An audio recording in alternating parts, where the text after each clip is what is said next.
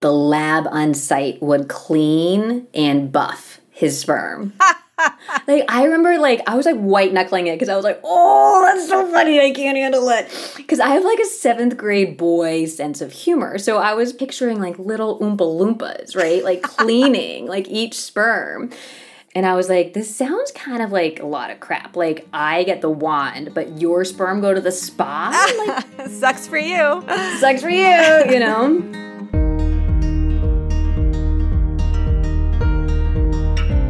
Family building is supposed to be easy, and it can be a shock when it's not. The roller coaster ride of infertility can be a mix of emotions and conflicting advice along the way. As a reproductive endocrinologist and former fertility patient, I not only help patients build families every day, but I remember what the ride was like for me. Hang on tight as we learn together from experts and share stories from infertility warriors with compassion. I'm your host, Dr. Lora Shahine, and this is Baby or Bust.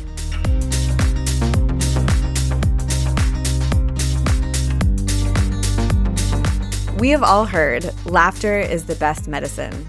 But is that really true when it comes to fertility testing, treatment, and that entire journey?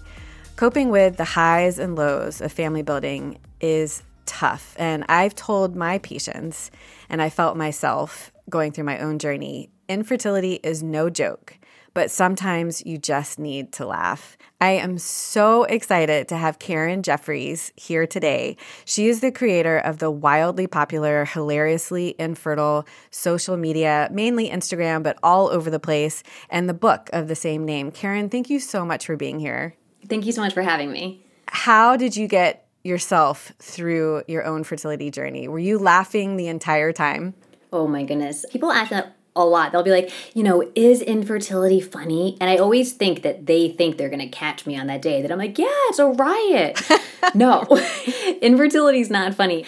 When I was going through it, there were a lot of ups and downs, as there are with all people going through infertility. But it was not all like laughter. But the parts that we could laugh at, we just tried to laugh at, because there are so many like ridiculous, like, I can't believe that I'm doing this right now moments. And it's all about the reproductive system. And it's just like, it is funny, So there were times that I was just like, this is hilarious. But 5 days later, I would be like crying hysterically. And then I'd be like, okay, let's go back. And this is so ridiculous and so hilarious, and then crying hysterically. So it was a lot of that, up and down. Well, how did your journey start? Do you remember that first visit? I remember it like it was this morning. So I have PCOS, which stands for polycystic ovarian syndrome. And I had no idea that I had PCOS all my life. I had no clue. And my husband and I started trying to get pregnant. We were having unprotected sex. And month after month after month, I wasn't getting my period.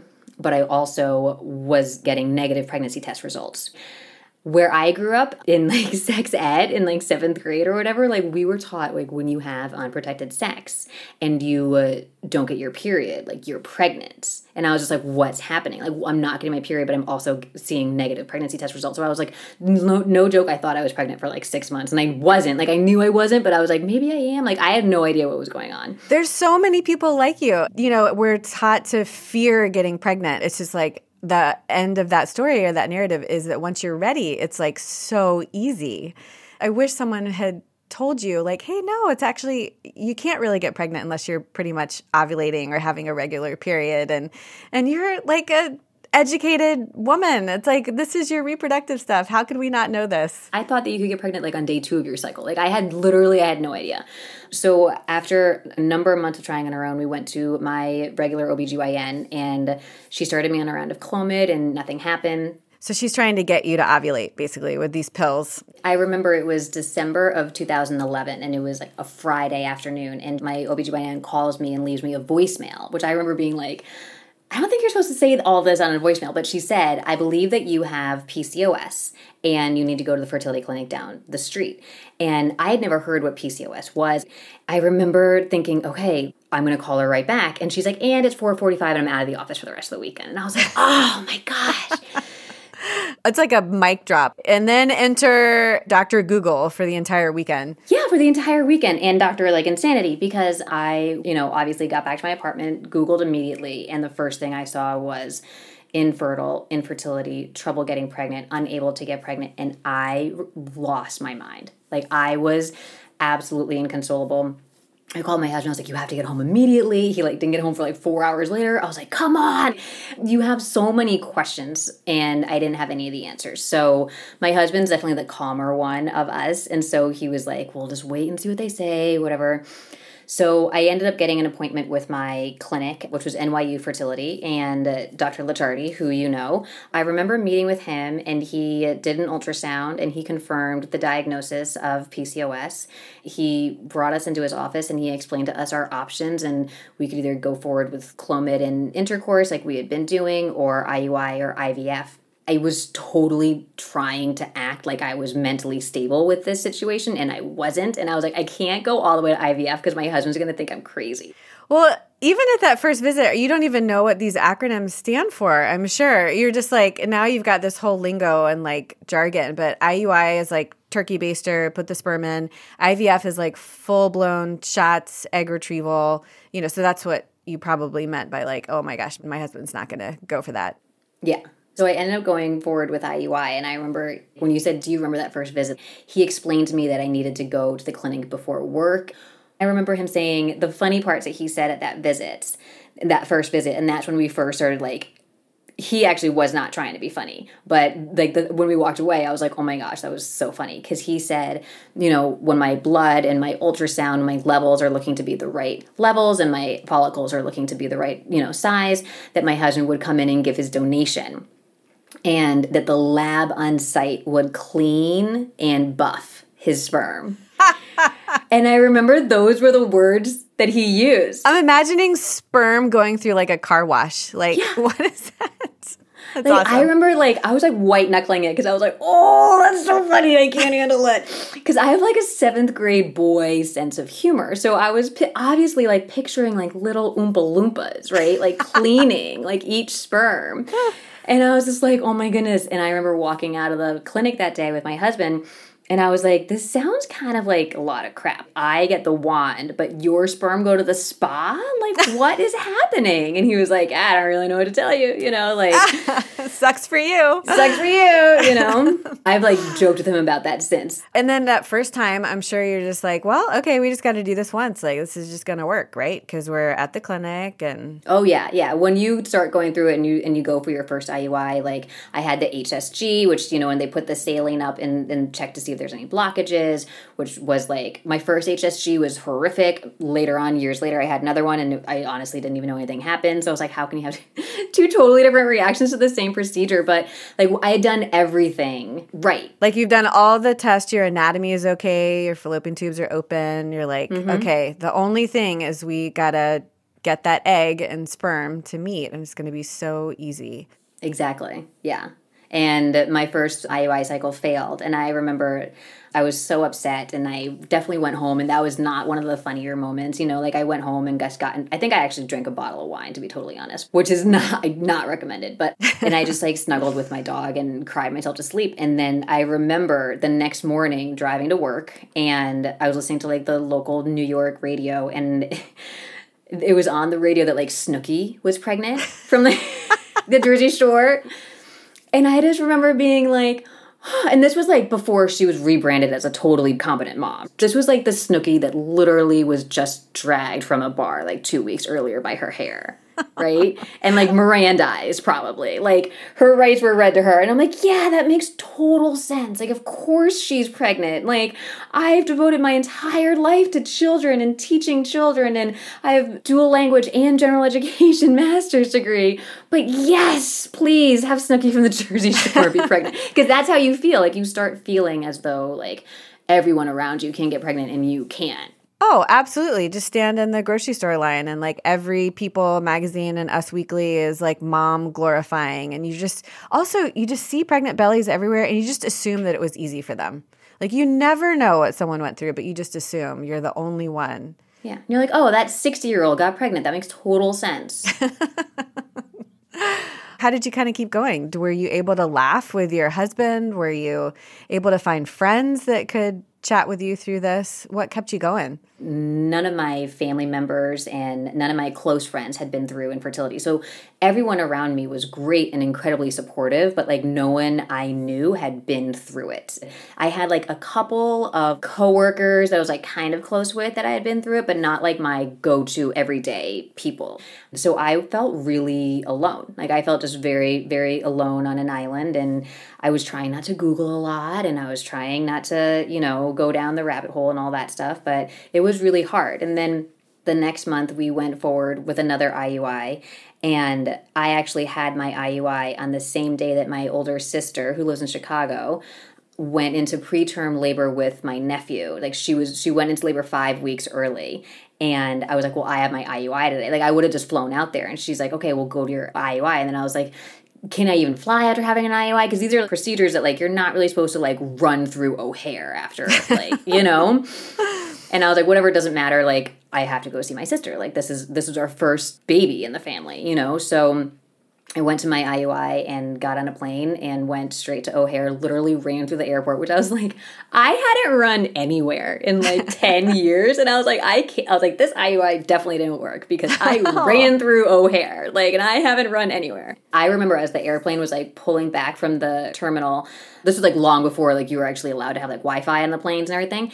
And so it was like all cell phones off, and I'm literally on the phone with my brother-in-law, and he's like telling me that my nephew was born, and I'm like crying hysterically, like the really really awful attractive type of crying where like you have boogers like everywhere, and like everyone was staring at me, and I just remember being like, don't stare at me, like I just missed the birth of my nephew because I can't get pregnant and I had to have an IUI. Like, it was just like so crazy. And what's even crazier about that story is that afterwards I was like, this IUI didn't work, like whatever. And that's okay because I made the right choice. I was with my sister when she needed me, and that's more important. And 2 weeks later, I found out that I was pregnant with my daughter. So my daughter, Zoe, was conceived, I guess, if you will, on my nephew's birthday. So they're almost exactly 9 months apart. I love that. Some of your descriptions of IVF are just hilarious. I mean, the way you describe the waiting room situation and the clicks and how people interact in a waiting room, that's just priceless because it is so spot on. Yeah, I remember my first day of morning monitoring. And I remember my husband driving me up and waiting in the car so I didn't have to get parking. And I was like excited. Like I was like, I'm going to meet people, which sounds so weird because like, why would you be excited about going to the fertility clinic? But I was like, I'm going to meet women who are going through what I'm going through, and I'm going to make friends with them. And Jeff's like, my husband's like, don't be too aggressive about them making friends with people, Karen. Like you have to like lay off. And I'm like, no, I'm going to make friends with them and like all this stuff. Like we're going to get coffee. Like I don't even drink coffee, but like in my fantasy, we were like going to go out and like get coffee and talk about being infertile. Yeah.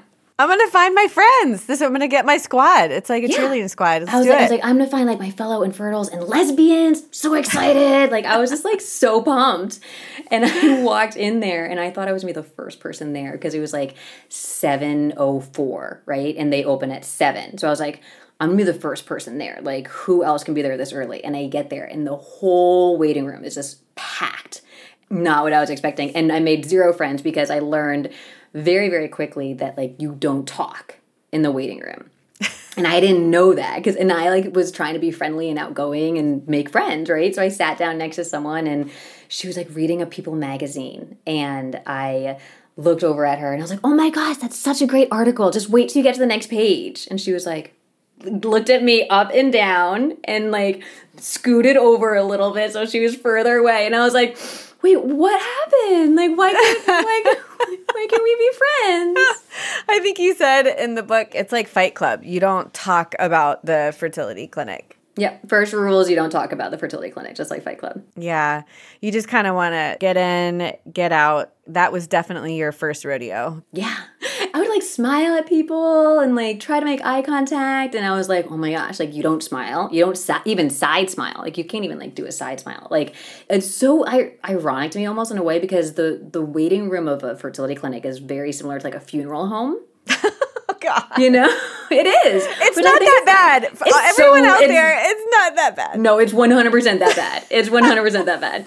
Like, you just sit there and, like, with blinders on, and you don't make eye contact, and you don't do anything. And it's just, like, it's just so funny to me, because I'm like, you would think that, like, that, like, everyone's gonna die, but we're all here to, like, try to create life, and, you know, so totally, I find it interesting. Sometimes I can pick up on people's humor a little bit, and I'll throw down a little bit as a doctor. I've got a couple standard jokes. So for people that are, like, developing 20 follicles or more, I'll be like, "Oh, you're such an ovary achiever."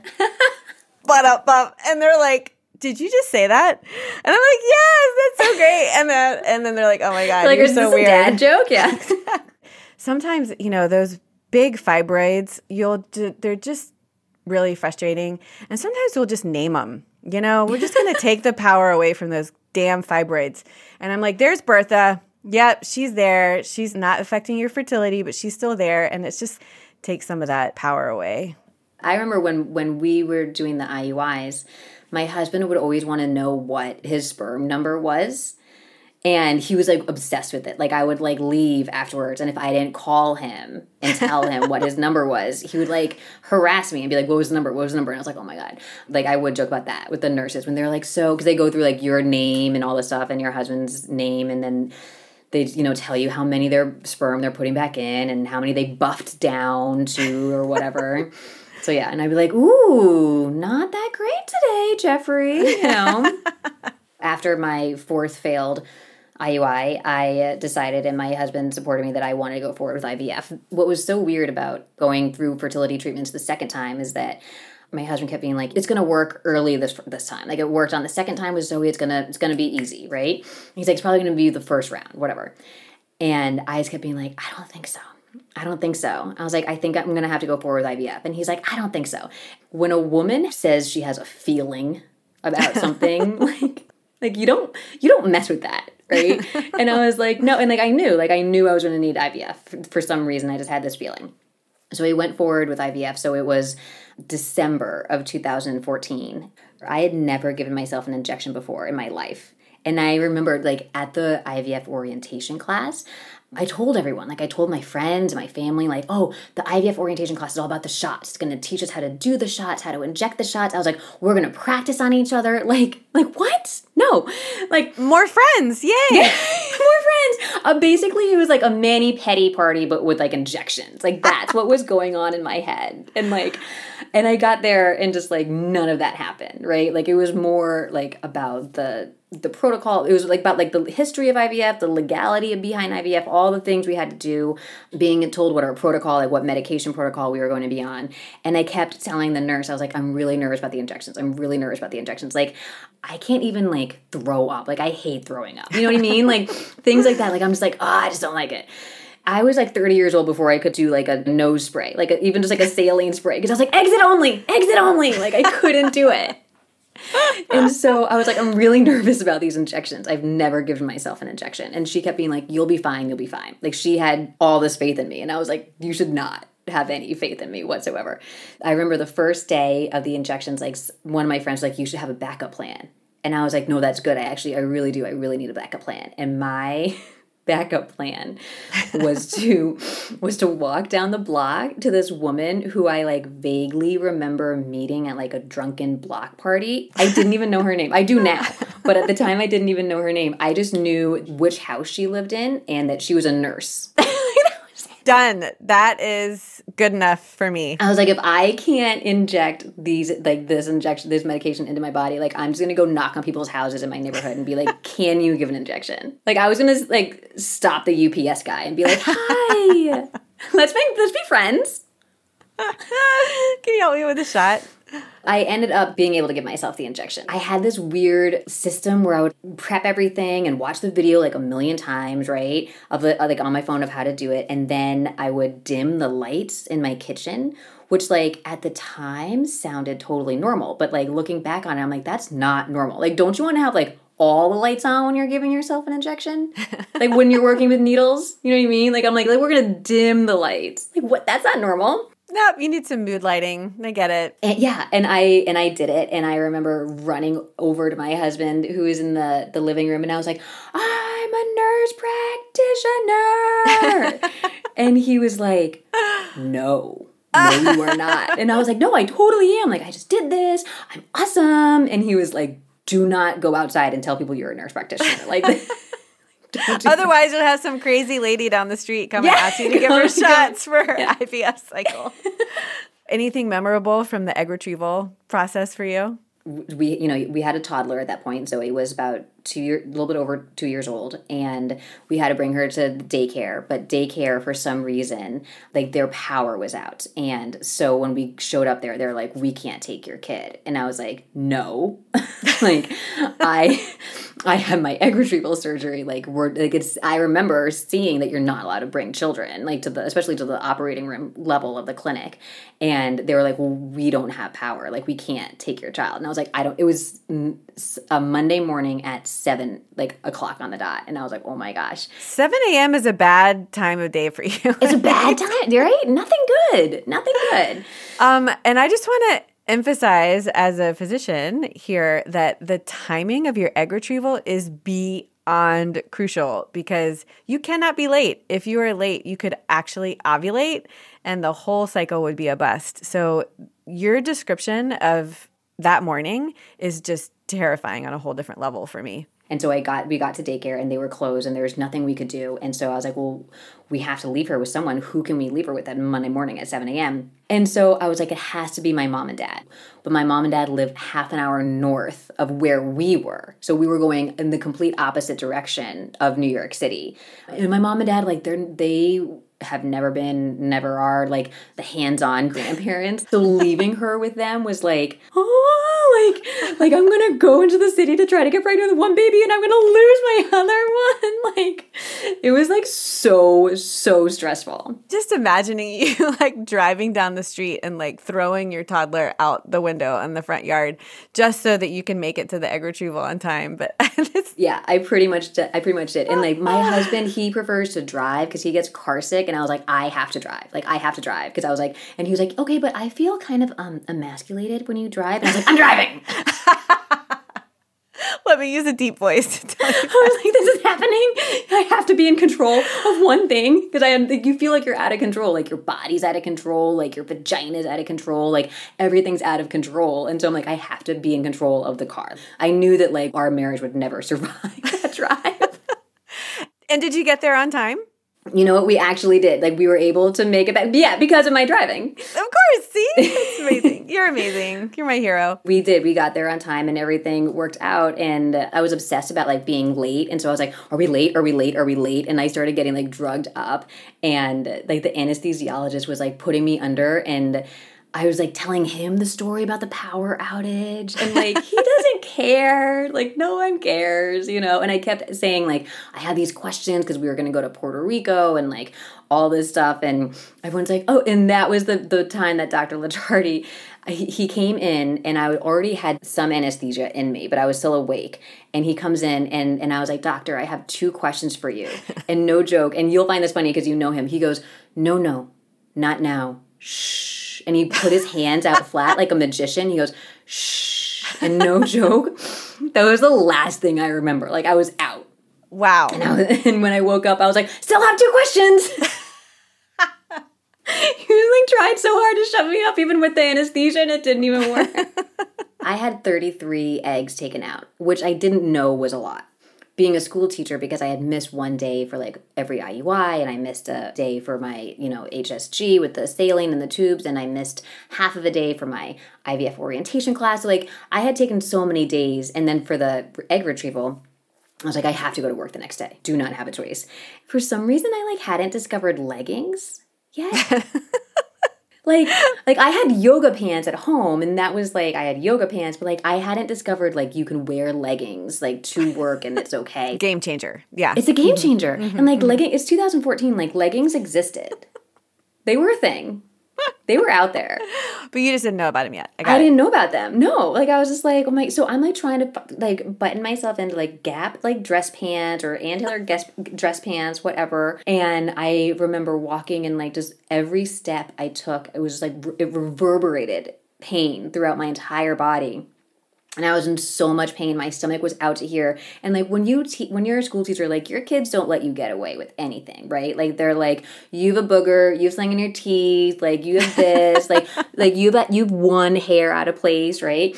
And like I got there and they were like, oh, they're like, is you okay? Because my stomach was so big, and I was like, I'm having stomach problems. Like I just like kept it at that. So like I think they thought that I was like had like food poisoning or something. Yeah, so if you have 33 eggs, I always say try not to go to work the next day if you can avoid it. And then you have done such a good job of building this supportive, wonderful community. It's like you've built the lobby and the friends that you were looking for, but you built it online and you've kind of made this safe space for other people. Did you start posting to Hilariously Infertile while you were going through the process, or was it later? After I had that round of IVF, I was pregnant with my second daughter, and she was born in 2015. I was on maternity leave with her, and I remember I was helping one of my girlfriends through her cycle, and I was helping another family member through her cycle, and my husband and I were doing dishes, and I said, so-and-so is ovulating, so it's go time for them, and, so-and-so's follicles are at 17 millimeters, so I told her she should probably get ready for her IUI on Sunday, like, stuff like that, and he was like, I think you should write a book. And I was like, ha, ha, ha. And like, that was it. Like, I just laughed at his face and like walked away. Like, that was like the end of the conversation. And I was like, I don't even have time to like read books. Like, I don't read books. Like, how can I write a book? During nap time one day, I just opened up my laptop and I just started writing. And it came out of me so quickly. And I wrote Hilariously Infertile in about 5 weeks. But during this time, I wasn't on social media. So to answer your question, no, like I wasn't posting while I was going through it. And then like the naive school teacher, I was like, I'm going to get it published. And like, I didn't realize you pretty much need to like know someone in publishing to like get a book published, I was talking to one of my husband's best friends, and I was like, I just like after I had gotten all these responses back from literary agents being like, we just don't think it's a big enough market. Oh, just 1 in 8 couples and 7 million people did IVF last year. Yep, not a big enough market. Nope. That's like that's like half of Manhattan did IVF. So in my office where I'm sitting right now, I have 2 computer screens, like 2 monitors. I remember looking at that email and then pulling up like the CDC numbers. And that's just for like people who have declared infertility, like with their insurance. Like that's not for people who are just trying on their own or don't have insurance, right? And all this stuff. And I was like, this isn't adding up. And those are just the United States. And I started looking worldwide. And I was like, none of this is adding up. Like this is a huge market. And that is really what has fueled my fire to this day, is that people think it's not a big enough market. Then that means that people are sitting at home and they're suffering in silence. And I was like, well, I can't have that, right? And so I was on the phone with my husband's friend, and I was like, I just don't know what else to do. And he's like, well, what's your goal? And I was like, I just want to help people. Like I was alone when I was going through this. And when I started writing Hilariously Infertile, like as I started writing it, I was like, oh my gosh, this is funny. Like it's actually funny. Like it wasn't called Hilariously Infertile in the beginning. It was called like Let's Talk Fertility, which is a lame title. We could all agree. Then once I realized it was funny, and then I came up with Hilariously Infertile, and I was like, I just want to help people. I want to help people who are crying or who are sad and who feel alone and who are in between treatments and they like are so bummed out. And if I could get them to like crack a smile or to laugh, like then I was like, that's what I want to do. And he was like, okay, you need social media. And I was like, ew, no. Yeah, I was like, no, I hate social media. I was like, I don't even have a personal Facebook. And he was like, well, get with it. Like, you're going to need this if you want to help people. So that's what I did. And I had my step-niece, my sister's stepdaughter, help me a little bit because she was 19 years old at the time. And I was like, what's a hashtag? and no joke, I remember I had like 30 followers or something like that. And then a week later, I had 100. And my husband's like, well, how did that happen? I was like, I don't know. She just sprinkled teenage dust on it, and it just happened. And then I remember having like 300 followers, and I was like, oh, and I still get goosebumps because I'm like, oh my gosh, like I'm helping 300 people. That's insane. And every time that I look at the number, I'm like, oh my goodness, like I really am helping people. And then it just kind of blew up. like a year later, and I still hadn't published the book. So 2 years later, I published the book, and everything else has been pretty much follower driven. So yeah, and then that's pretty much just how it's been. And I've just always been listening to the feedback of my followers, and reading their comments and their emails and their DMs and helping them through their day. And at the end of the day, that's to me what it's all about, is just helping other people if they're having a hard time. I wish I had your account when I was going through infertility, and I was sitting in the room with my feet up in the stirrups waiting for the doctor to come in. It's okay to laugh, and some of the things are just so ridiculous, and that some of the memes that you use are just like describing what it feels like to be invited to a baby shower when you just got your negative pregnancy test, and you want to cry inside, but the meme is like, eye roll with like a silly dog or something, and you're just like, oh, thank God, like it's okay to laugh too.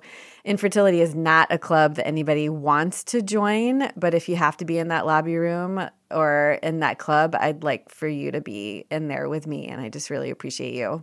Oh, thank you so much. Yeah, that's kind of the goal, is to have that network that I didn't have, that I was so alone and I didn't have any friends who were going through it. Some people, like I know people who follow me and they haven't gone through infertility. Like their best friend is going through infertility. So they follow me to try to better understand what their friend or their sibling or their family member is going through, which I think is also like a great use for it. And I think that it just, whether it's the lube, from the ultrasound wand, or the gushing of the progesterone suppositories, or like having to put like the estrogen pills up inside of you, like all the stuff. I think that's what people don't realize, is like you feel like you're going through this alone, and you feel like everything that you're feeling, even like when you're on the hormones and you don't really feel like you have control, like you feel like you're crazy alone. And it's like, no, we're all crazy together. And like we can, we can all, like I was that crazy. Like Clomid made me, because I was on Clomid for so many months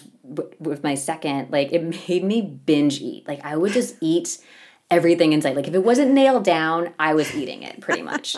This is how I felt. Like I felt insane, and I know I can't be the only one who's feeling insane. So I'm going to talk about feeling insane. And that's kind of how I've always been in my personality. Like if I walk into a room and like I have a pimple, I'm going to be like, I have a pimple. You know what I mean? Like I'm going to be the first person that like says it, because then kind of like you said, like with the fibroids, when you name it or make fun of it, it kind of takes the power away from it. And so that's kind of how I've always coped with things. Like if I call it out and I'm the first one to call it out, then I own it. It doesn't own me. Not to say that it doesn't still suck. Like it does still suck, but like I'm the one who's like, this sucks. And it's not like I feel less of a victim. That's how I've kind of always been with a lot of things in my life. Infertility, even though when I was going through it, it was hard. There was still those times where I was just like, no, this sucks. Like I'm going to go do this right now. And I was always very open about it. So that's what I've tried to do for everyone else.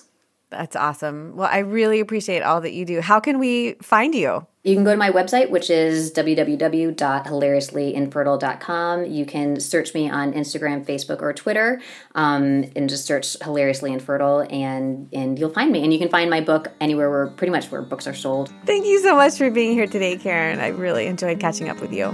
Thank you so much for having me.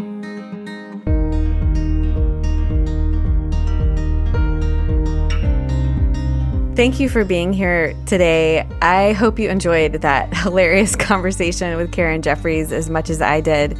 She does such a wonderful job of taking such a serious and painful and frustrating experience like infertility and pulling out those ridiculous moments and just laughs at them and names them and takes some of the power away from these tough times. By laughing and naming it, you're taking back some of the control over this frustrating situation. I am your host, Dr. Lora Shahine, and this is Baby or Bust. If you like this episode, let us know. Give us a 5-star review and follow the show wherever you listen to podcasts. Baby or Bust is produced by Mark Ramsey, Jamie Solis, and Greg Moga. Executive produced by Paul Anderson, Nick Pinella, and Andrew Greenwood for Workhouse Media. Baby or Bust is a Mark Ramsey media production.